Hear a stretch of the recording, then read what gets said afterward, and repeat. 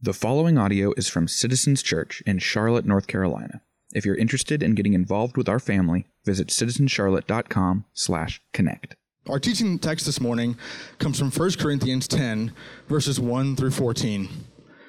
For I do not want you to be unaware, brothers, that our fathers were all under the cloud, and all passed through the sea, and were all baptized into Moses in the cloud and in the sea, and all ate the same spiritual food, and all drank the same spiritual drink. For they drank from the spiritual rock that followed them, and that rock was Christ.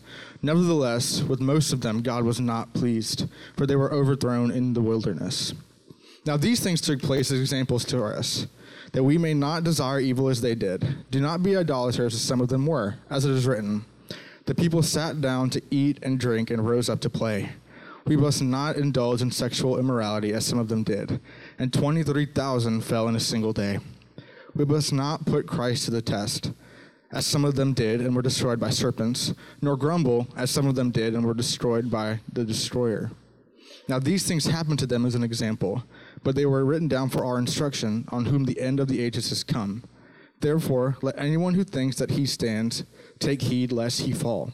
No temptation has overtaken you that is not common to man.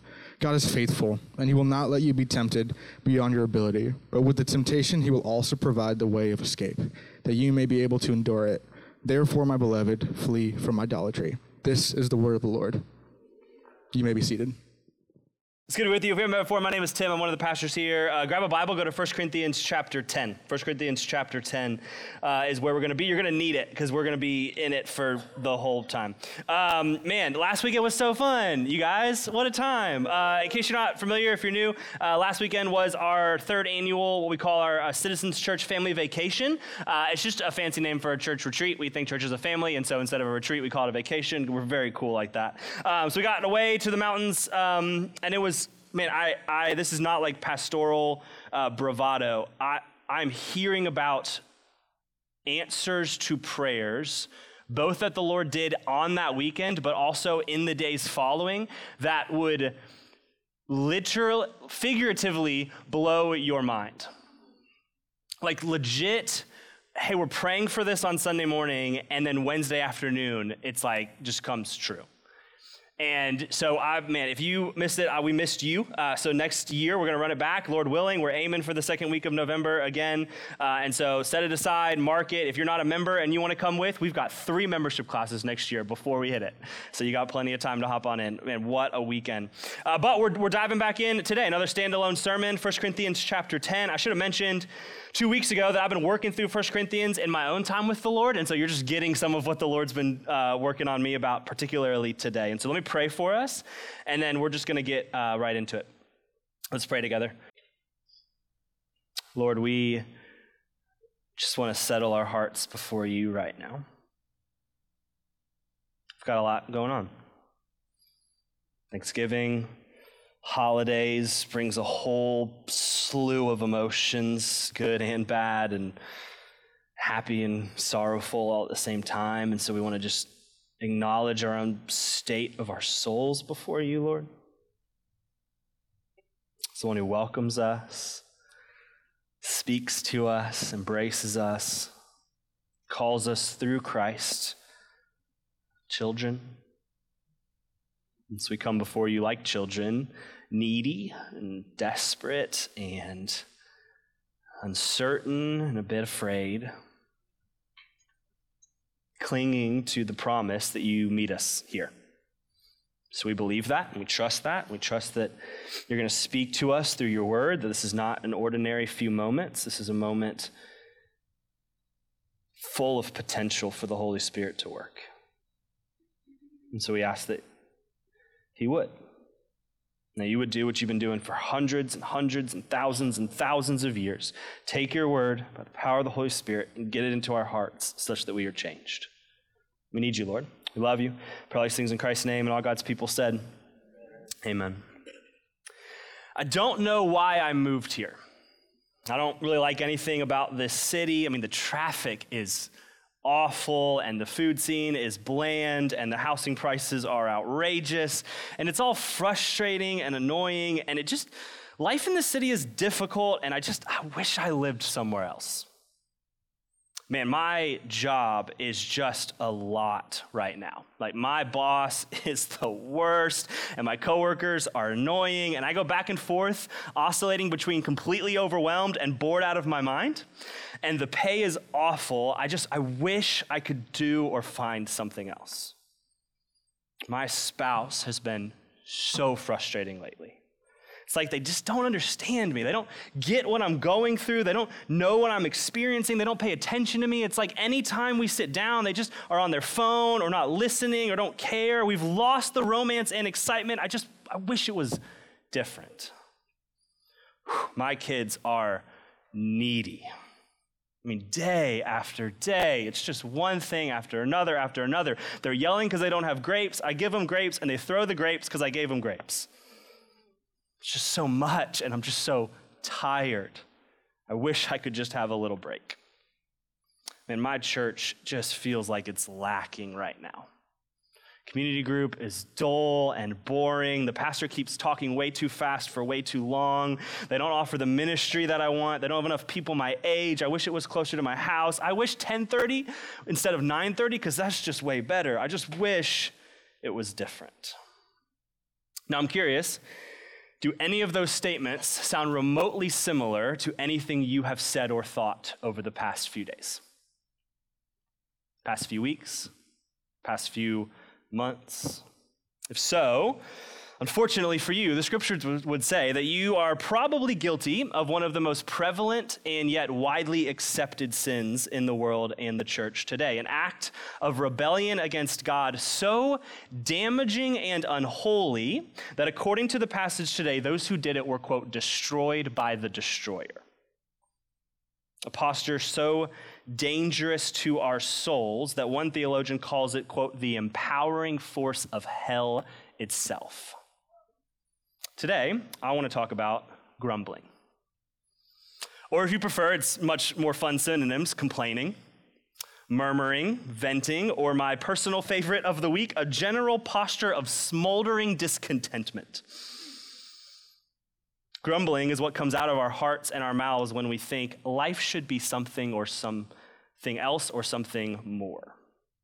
Grumbling, that's where I want to go today. Now that I've frightened you a little bit, if I can just be honest for a second, I am preaching today deeply aware of my own conviction and repentance in this area. It is laughable and not laughable at the same time how bad at grumbling I am. I was going to use an example from last night, except I have examples from this morning of my own grumbling. I mean, I'm literally getting ready to get out the door to preach about the danger and threat of grumbling, and I'm grumbling in my soul because my two kids just won't stop following me around the house while I'm trying to make breakfast and get ready. So I don't have last night. I do have last night examples. I also have this morning examples. Grumbling is just a thing, and the Lord's been, wrecking me from 1 Corinthians chapter 10 over the past few weeks, and I thought, you know what? Misery loves company, so I hope I'm just going to pass it along to you. But genuinely, we've used this quote before. Pete Scazzaro, in his fantastic book, Emotionally Healthy Church. If you have not read it, Pete Scazzaro, Emotionally Healthy Church. He has this wonderful line. He says, as the leaders go, so goes the church. And unfortunately for us, or fortunately, that means in some good things. So if the leaders in the church commit themselves to prayer and generosity and evangelism, tends to that the church goes in that direction as well. But it also happens in the negative sense. And I think it happens particularly in this area of grumbling, because I'm really bad and I have a grumbling spirit within me. And I think I've led our church in a really terrible direction where grumbling is just one of those things that I think is pervading its way through our church family. And so what I want to do is share what the Lord's been kind of working on my heart about. And so this sermon, more than anything else, is just a sermon of conviction and repentance. So hopefully that's okay. I'm just going to publicly repent for 30 minutes, and then we'll take the Lord's Supper together. Sound good? All right. 1 Corinthians, thank you. I don't know what I would have done if you would have said no. 1 Corinthians chapter 10. Let's just work through the passage together. I just want to point out some things that Paul is doing. And really, I'm just going to warn you from the jump. Thinking about grumbling and seeing it in the scriptures is a little bit like taking the red pill in the Matrix. Like once you take it, you're never going to go back. You're just going to see it all over your life. So I apologize, okay? Here we go. 1 Corinthians chapter 10, verse 1. Everybody take a deep breath. We've got a ton of work to do. I hope it's helpful. We're talking about grumbling. Here we go. For I do not want you to be unaware, brothers, Paul's writing to the church at Corinth, that our fathers. All right, so just pause there. Paul is about to recap a story that is told in the book of Exodus in the Old Testament. It's about the Israelites, and they were enslaved. If you've seen the movie, you know the story. They were enslaved in the foreign nation of Egypt for hundreds of years. God raises up Moses, 10 plagues, all of that fun stuff, delivers them out of slavery, takes them into the wilderness where they will wander for 40 years. And so what Paul's going to start alluding to in the next few verses is all of the ways God provided for them while they're in the wilderness. It's just one thing after another after another. Keep reading. I do not want you to be unaware, brothers, that our fathers were all under the cloud. So this is a reference to Exodus chapter 13. When they first get to the desert, God sends them a cloud during the day to give them shade, to guide where they're supposed to go, and then it turns into a pillar of fire at night to warm them and guide them and keep them safe. Keep going. All under the cloud, and all pass through the sea. This is a reference to Exodus chapter 14. God parts the Red Sea. They get to the edge. They're like, what are we going to do? Egyptians are here. Sea is there. God's like, I got this. He parts it. They walk through dry ground. He delivers them and saves them. Keep going. Verse 2. And all were baptized into Moses in the cloud and in the sea. So Paul's using baptism as an analogy to talk about how they are brought up under Moses' leadership. It's a way of referencing what God does in the Old Testament here in Exodus, where he confirms his covenant, his faithful relationship with his people, and says they are brought into that. So far, got a cloud at day, pillar of fire at night, parting the Red Sea, bringing them into the people of God. All right, keep going. Verse 3. And all ate the same spiritual food, and all drank the same spiritual drink. Now, when you see the word spiritual there, don't think about how we think about it today. So today we think of spiritual as like ethereal or mystic or not grounded. Spiritual in the scriptures just means coming from the Spirit, coming from God. So when you read spiritual food, he's referencing Exodus chapter 16. The Israelites are hungry in the wilderness. God's like, I got you. He rains down literal bread called manna from heaven that they can collect every single day to provide for their needs. Well, they eat said bread, and then in chapter 17, they're thirsty, and God's like, I got you again. And he has Moses strike a rock, and water comes from the rock, and they're able to drink and nourish their thirst. Keep going, verse 4. For they drank from the spiritual rock that followed them, and the rock was Christ. All right, so real quick here. There's a Jewish rabbinic tradition of the rabbis during Paul's day that they tried to answer the question, how is one rock the same as a different rock? And what I mean by that is if you read the story of Israel, in Exodus 17, they're thirsty, and Moses hits the rock, water comes from the rock. And then you read the same thing happening in Numbers chapter 20. 40 years later, in a different part of the wilderness, they're thirsty, Moses strikes the rock, and water comes from the rock. And so the rabbis in Paul's day were like, how does the rock get from here to there? And their leading theory was that basically it just followed them as they wandered through the wilderness, which is like the definition of pet rock, right? Like thousands of people wandering the wilderness, and the rock's just like, I'm here, I'm coming, I'm with you, I'm here. Now, whether or not that's true, if you're like, I'm way too secular, I'm so skeptical, that's okay. Whether or not it's true, Paul's just alluding to this story to say that Jesus was there, even in the story of Exodus, to care for his people. Next week, we're going to start our series on Advent, thinking about the incarnation, Christ taking on flesh. But that is not the first time Jesus shows up in the story of God's people to care for God's people. He's all over the book of Exodus, caring for them, ministering to them. Paul's like, I don't know if the rock traveled, but either way, the rock was Christ.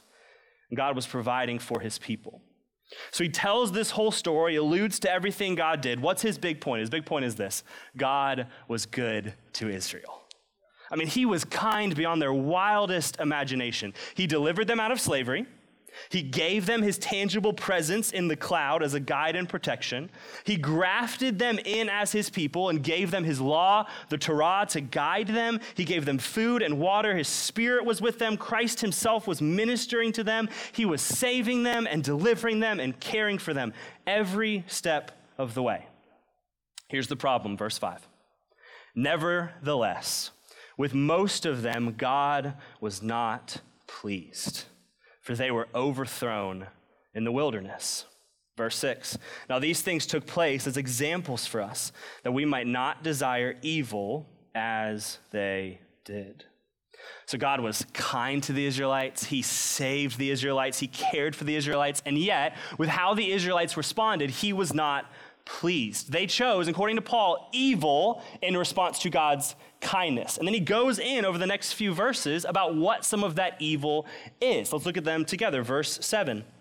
So he says, okay, we might not desire evil as they did. Here's some of the evil. Verse 7, do not be idolaters, as some of them were. As it is written, the people sat down to eat and drink and rose up to play. So he says part of the evil of the Israelites were that they were idolaters. They're worshiping something or someone other than God. That's the basic definition of idolatry. Don't just think like a golden calf. That's what's happening in Exodus, but also think anything I'm putting as the centering reality of my life by which I sacrifice everything else to get it, or to worship it, or to pay price to it. That's what idolatry is. Idols don't have to be golden calves. They can be your job. They can be your kids. They can be your finances. They can be your comfort, power, approval. Fill in the blank. He keeps going. Verse 8. We must not indulge in sexual immorality as some of them did. And 23,000 fell in a single day. Sexual immorality, very simply, is any sexual thought or deed outside of God's design for sex between one man and one woman in the context of the covenant of marriage. Paul says the Israelites are guilty of this evil, and God punishes them for it. Verse 9. We must not put Christ to the test, as some of them did and were destroyed by serpents. Putting Christ to the test is where you have a need or desire for something from God, and rather than approaching him with faithful and hope-filled prayers, trusting in his kindness, trusting in his goodness, rather, putting Christ to the test is putting God on trial. All right, God, if you're actually good, you're going to answer in this way. There's a difference between, all right, Lord, I need you to show up. Please show up. I'm desperate here. I'm trusting your goodness. That's hope-filled prayers, and putting Christ to the test, which is, if you don't show up and answer how I want, then you're not good. You're not for me. You don't care. You're not powerful. That's putting Christ to the test, and according to Paul, it's evil, and God punishes them for it. Now, we doing okay? We're not even at grumbling yet. Now, those three things, I think, to be honest, aren't that all surprising, at least to me, right? Like if you've grown up in church and you hear the line, do not crave evil, do not desire evil, you're probably like, all right, idolatry, sexual immorality. I can even understand like the putting God on trial part. Like I am good with that. But look at the last one, verse 10. Nor grumble, as some of them grumbled and were destroyed by the destroyer. Paul says, do not desire, do not crave, do not go after evil as they did. And here's one of those evils, grumbling, whining, complaining, griping, pity party, moan, groan, criticize. He's alluding in all of these to stories, but this one in particular is Numbers chapter 14. So the people, after wandering through the desert, God providing for them, caring for them, they finally get to the promised land where God has been taking them over the course of this wilderness wandering. They get to the edge of the promised land and they send up 12 spies into the land. Hey, men, go check out the land, see if we can take it, see if we can conquer it, see if this is what God has for us. 10 of the 12 come back and they're like, bad news. The people are massive, like definition of bulking season, okay? Like huge. Just me, all right, cool. I mean, just huge, out of their minds, jacked. This is not going to go well for us if we enter into the land. And the text says the people turn to Moses and Aaron, and their grumbling is, why did you bring us here just to have us killed? Why did you bring us here? We should have stayed in Egypt. At least we were safe there. Why did you bring us here? What were you thinking? Now, just for the record, if you read the book of Exodus and the book of Numbers, this is not the first grumbling. In fact, by my count, this is grumbling number 15 of the Israelites. In fact, if you go back through the stories that Paul just gave us and summarized for us, both in verses 1 through 4 and following, it's like grumble after grumble after grumble. All of these, even the ones where God is showing up in patience and kindness and mercy and favor, all of them start with grumbling. For 40 years, the people are grumbling. They're like, we don't have anything to eat. And God's like, here's some food. We don't have anything to drink. Here's some water. Why are we in the wilderness? It's hot. Here's a cloud. Like he just keeps showing up and providing for them. And finally, they get to the promised land, 40 years of grumbling, and God says, no more.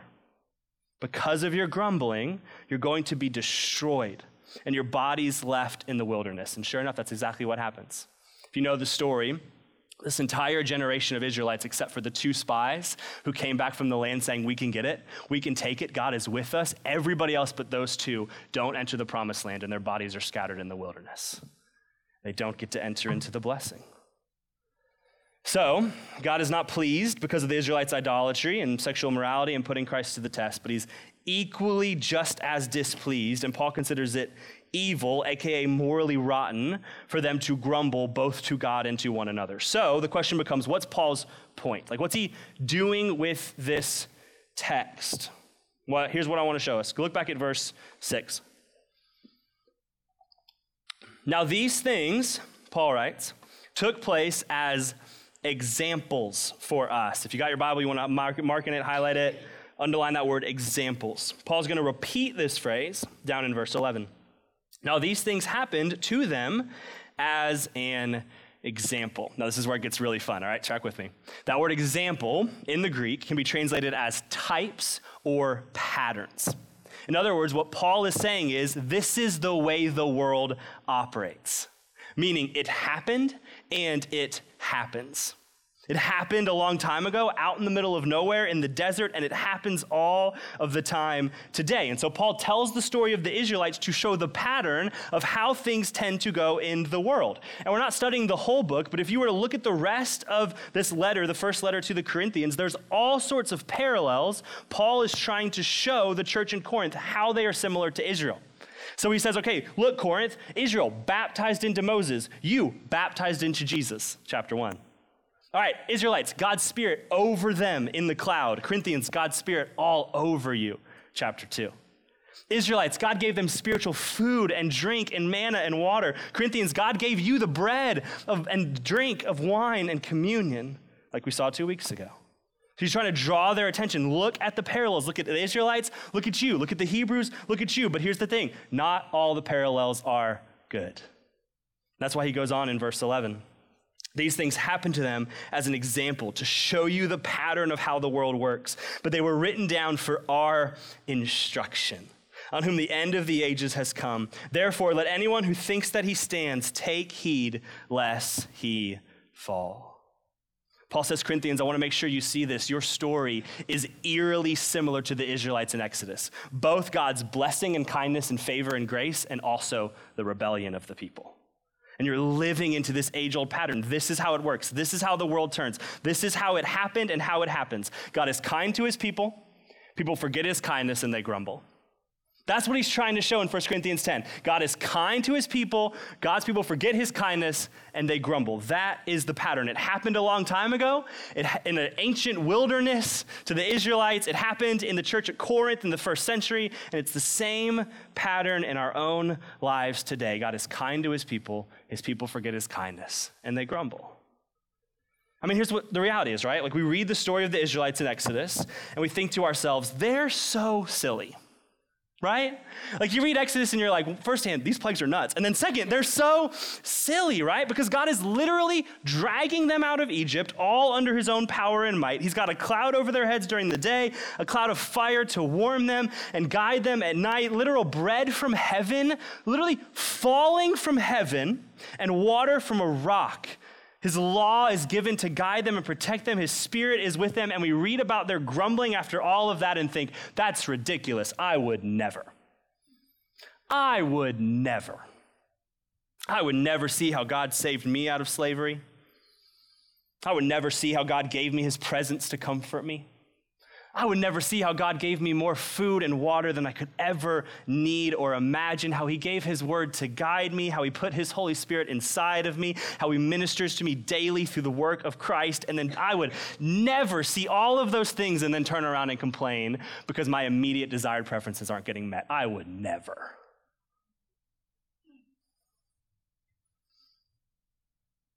It happened a long time ago in a wilderness far, far away. It happened in the first century in a church at Corinth, and it happens all of the time today. God is kind to his people. We forget his kindness, and we grumble. This is the pattern of the world. This is the pattern of our lives as sinful people.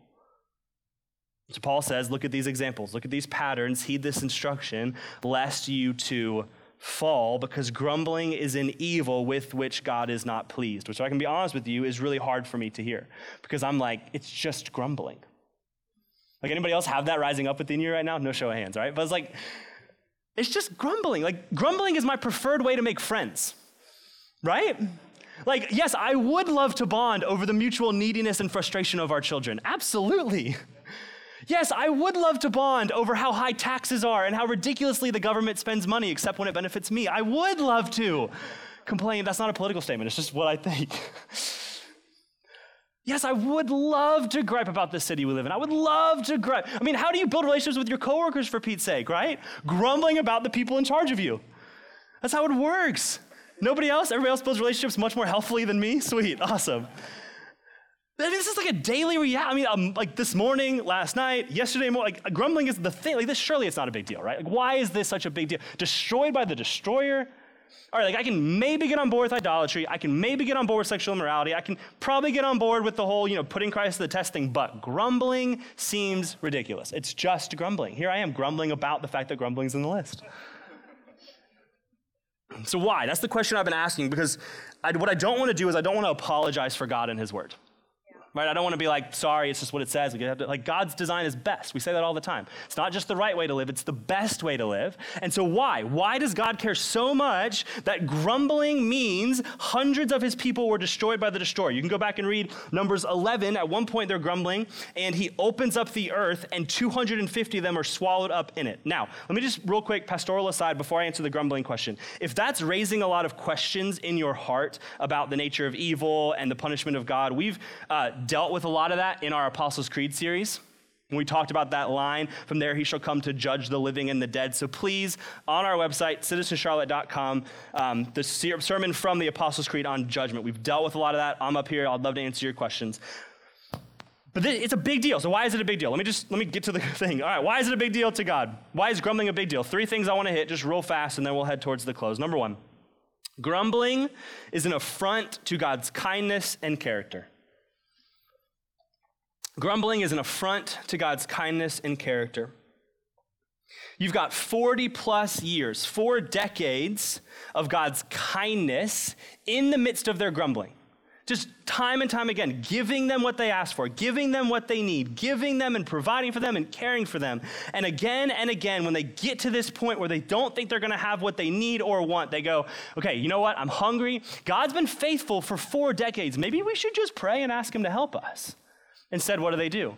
Oh, why are we out here? I want to go back to Egypt. You're not good, God. What are you doing? Moses and Aaron, blah, grumble, grumble, grumble. What is that saying their true belief is about the God they follow? Right? Like if I was to do a bunch of kind things for you, and every time I did that kind thing, you were like, I don't know. Or next time you needed something, you came to me and you're like, hey, usually you're not the type to help out, but I just want to maybe ask, what would I think you think about me? I would think you think I'm the worst. Like you doubting my desire to help you says something about what you think about my character. How much more true is that when it comes to God? Because here's the deal. Even if your grumbling is not one for one about God, it always involves your view of God. Right? So when you grumble about your kids, it says something about what you think God gives as gifts to his people and the way he sustains us in our weaknesses. When you grumble about your job, it says something about whether you think God is sovereign over vocation. When you grumble about this city, it says something about whether or not you believe Acts 17, where God says, I put everyone where I put them so they will reach out and find me. You're saying something about his heart and desire to know you, even in this place he's put you. When you grumble about a church, this church, the church, it says something about what you think God's heart for his people, his bride, truly is. Grumbling is not just grumbling. It is saying something, and I'll put it this way, it is revealing our theology about God. It's revealing what we actually think about him. Second thing is that grumbling leads to idolatry. Second reason why grumbling is a big deal is that it leads to idolatry. I think you can walk the order of Paul's story here backwards, right? At least this is how I've seen in my own life. For me, so often it starts with grumbling. I just wish I had a little more free time. I've got all these demands and pressures and responsibilities. I have my work at the church. I have 2 kids and a wife. I'm trying to work out and have friendships and be a responsible, contributing member of society. I just don't feel like I have any time for me. And that grumbling turns into testing. All right, God, you say you're good. You say your yoke is easy and your burden is light. You say you're the good shepherd who leads me beside still waters. And it's not like prayerfully hoping, all right, God, I believe your goodness. Will you give me rest? It's, where are you? Show up. Grumble, grumble. Give me what I need. And then because he's not a cosmic vending machine, he doesn't always answer when I want or how I want. What do? I start looking somewhere else. All right, I need this, and God's not showing up, and so my grumbling starts leading me to try to find what I think I need in all sorts of unhealth and unrighteousness and idolatry. And so grumbling is a big deal, not simply because it's evil in and of itself, but because it leads to further evil, idolatry, and rebellion. You see that in all of these stories. All of the stories, verse 7, verse 8, and verse 9, that Paul gives the church at Corinth, all of them start with grumbling. So grumbling leads to idolatry. And number three, third reason why grumbling is a big deal is that grumbling is corrosive to life with God. Grumbling is corrosive to life with God. Think about, for just a minute, what the Israelites lose here because of their grumbling. Right, stick with me on this. They lose out on entering the promised land. Now, if you want to track the narrative of Scripture from Genesis 1 and 2, Adam and Eve in the garden, all the way to Revelation 21, New Jerusalem, new heavens, and the new earth, God's design, that whole narrative of Scripture can be summarized in one sentence. God's presence with his people in a place. You're like, what's Scripture about? It's God's presence with a people in a place. Genesis 1 and 2, he's with Adam and Eve, his people, his presence is there in a place of the garden, and where he's heading to is God's people, all the redeemed in Christ, in God's presence, in a place, the new heavens and the new earth. And the narrative of Scripture is all building to that, and all along the way, there's little ways that God is giving people glimpses of what that's going to look like. And one of those glimpses is the promised land. And so for hundreds of years, these people would have known the promises he made to Abraham, I'm going to make you into a great nation and take you to the land I will show you. They would know those promises, and here they are on the edge of the promised land with hundreds of years of God's faithfulness behind them, and they're kept from it. Why? Because of their grumbling, because of their complaining. But not only that, right? So that's like the obvious one. Not only that, but think about what they missed during the 40 years of wandering. Like, sure, they're in the desert, they're in the wilderness, but God is providing for them. And he's caring for them. And he's with them in his presence and intimacy, and yet they miss out on decades of that. Decades of receiving and living in the love of the Heavenly Father because they are too busy grumbling about what they don't have. And this is why grumbling is corrosive to life with God, because what happens in our grumbling is it fixates our eyes on the proverbial desert that we're living in, and we miss all of God's kindness to us in the middle of the desert. Because we're just grumbling about how we wish we were in the promised land already. I wish this was better. I wish this was easier. I wish I had a different job, different city, different spouse, different kids, different this, different that, fill in the blank. And we miss, what is God actually doing in his kindness and provision for me in the midst of the desert? And grumbling makes us miss all of that, and it corrodes our life with God. All right, so Paul says, look at these examples, look at these patterns. It happened and it happens. So here's his invitation then, verse 12. Therefore, let anyone who thinks that he stands take heed lest he fall. No temptation, side note, not in the notes. That's just a good verse to just have on lock in the memory, right? Like, our ability to self-deceive is so great. This would be such a good verse for us to keep on the forefront of our minds. Let anyone who thinks that he stands take heed. Be on watch lest he fall. Verse 13. No temptation has overtaken you that is not common to man. God is faithful. He will not let you be tempted beyond your ability, but with temptation, he will also provide the way of escape, that you may be able to endure it. There's two patterns happening in the life of the Israelites. Pattern number one, God is kind, they forget it, and they grumble. But pattern number two is God stays faithful throughout. This grumbling people eventually is the genealogy line by which we will see the Savior come. The Savior will celebrate in a few weeks at Christmas, right? So God uses the unfaithfulness of these people, works in the midst of all of it, and still is faithful to them to lead them in the mark of his kindness and generosity to the world. And so he's faithful to them. And Paul says, I need you to see this pattern because here's the good news. God is also faithful to you. And no temptation has overtaken you that is not common to man.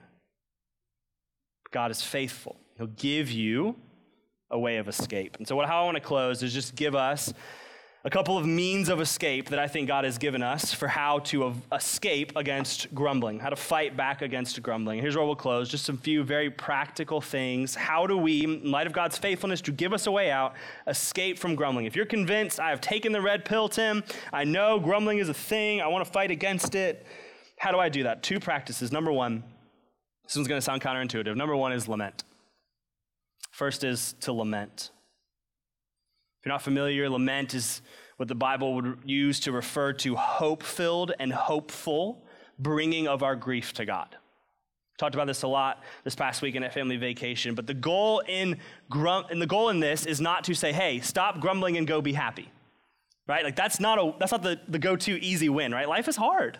Like we face brokenness and struggle and suffering and pain, some very real, some we just need a bit more patience, and some in between, right? But the Bible gives us the path for what to do in our sorrow, and it's not grumbling, but it's also not naive optimism. It charts this better way. The Bible calls us to hope-filled and hopeful lament, bringing of our grief to God, humble honesty and grief in prayer, where we bring our doubts and our grief and our frustrations and our complaints and our sorrows to the Lord, and we wait on him in patient surrender and trust. That is very different than angry demanding, you're not good and you better prove otherwise.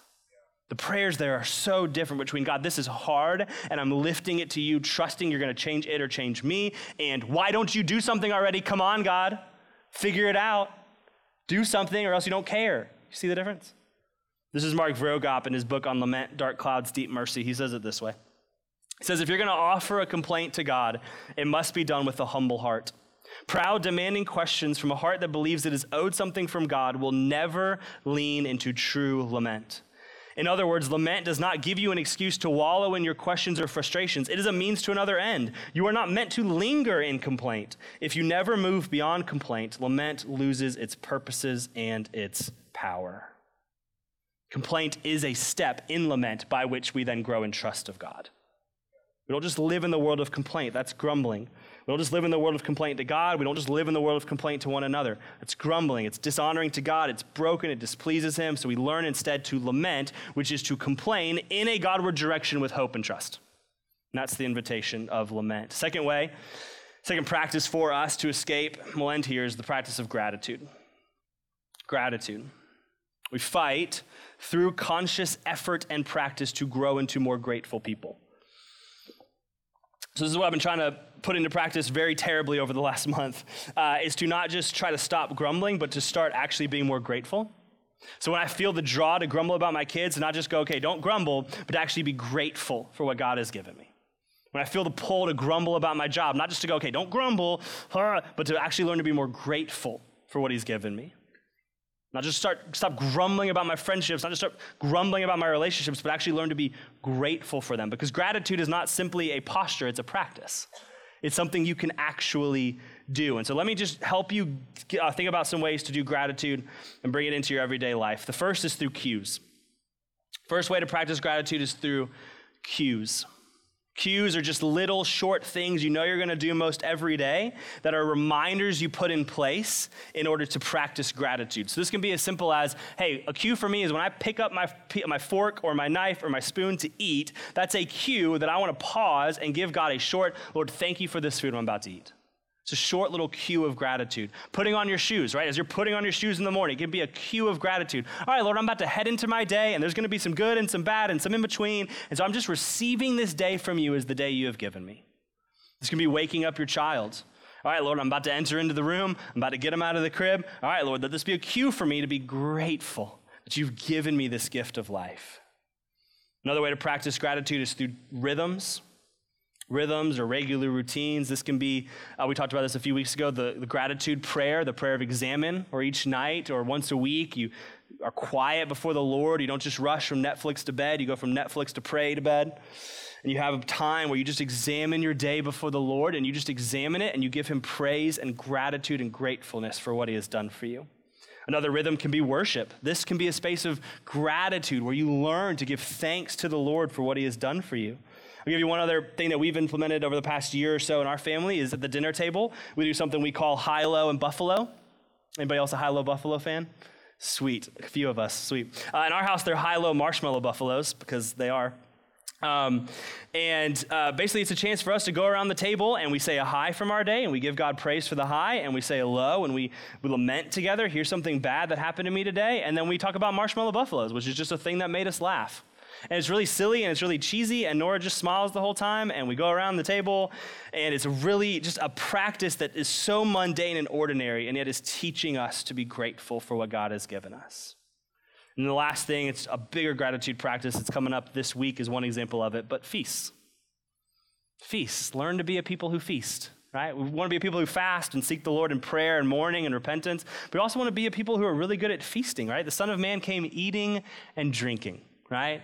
He came feasting and celebrating because the bridegroom was coming for his bride. And so we want to be a people who feast. One of the things I love about the Israelites in the Old Testament is how much they eat to the glory of God. It's like everything awesome that ever happened in their history, they're like, we should have a feast for that, right? And so you get to their calendar and it's like feast, 2 days, feast, 3 days, feast, 4. It's like they just feast all of the time, always as chances to remember and give God praise and thanks for his redemptive story and what he has done for them in their lives. And so be a people who learn how to feast. In your families, in your roommates, with your community groups, put feasting into the regular practices of your life. Maybe as a group, you need to set aside, hey, this is not just potluck where we all kind of eat some food and chat. This is a feast. What do you need to do to turn potluck from just a time to kind of hang out and eat, but to be a chance to feast? Hey, no griping, no complaining at this meal. This is a feast. This is a Thanksgiving meal that we're going to do together. Maybe you need to put that rhythm in with some friends of yours, some roommates. Hey, once every other month, I'm hosting a feast, and the only rule is you have to come, you have to eat, have fun. It's all one rule. Eat, have fun, and you can't whine about anything. It's a feast. We're just going to enjoy it to the glory of God together. There's some ways to practice it. Here's my hope for us is that we would be a people who desire the Lord greatly and that do not fall into the same old pattern. The pattern that we are lulled to because of our sin is to have God be kind to us and then forget his kindness and grumble. And I just pray by the power of the Holy Spirit through ordinary practices like lament and gratitude that we would cut it off in the middle and go, no, God has been kind to us. And where life is broken, I lament back to him. And where it's beautiful, I give him thanks. That's the goal for us as we head into Thanksgiving. Let's pray. Lord, we love you. We thank you for your kindness to us. Lord, grumbling is so sticky. It's so hard to uproot out of our hearts. It's just the native language of our culture, it feels like, Lord. It just feels like it's what we do. It's how we talk. It's how we build friendships. It's how we communicate. It's what we say to one another to bond and to get through life, Lord. But I pray that we would be a people who are different. A people marked by hope, people marked by thanksgiving, people marked by hope-filled lament that don't ignore the brokenness of our lives, but are willing to step into it and bring it to you, not with griping or complaining, but with trust that you're going to do what you want to do, but also people of gratitude. Lord, you've given us the beautiful invitation of Thanksgiving, even this week, where our entire society is like, let's give thanks. And Lord, I pray that you would grow us to be such a people that this Thursday feels like a normal day because it's just what we do every day. Sure, there's some turkey and there's some trimmings and there's some fun. It's unique, but we're used to being a people who give thanks. You've done so much for us. Lord, our redemptive history shouts to us how kind you have been to us. You've rescued us out of slavery to sin. You've given us your Holy Spirit. You've given us your word to guide us. You've given us what we need. You've given us more than we need, not just bread to satisfy our bodies, but the bread of life to satisfy our souls. So we want a people that live in gratitude and thanksgiving. We need you for that, Lord. I pray all these things in Christ's name. And all God's people said, amen.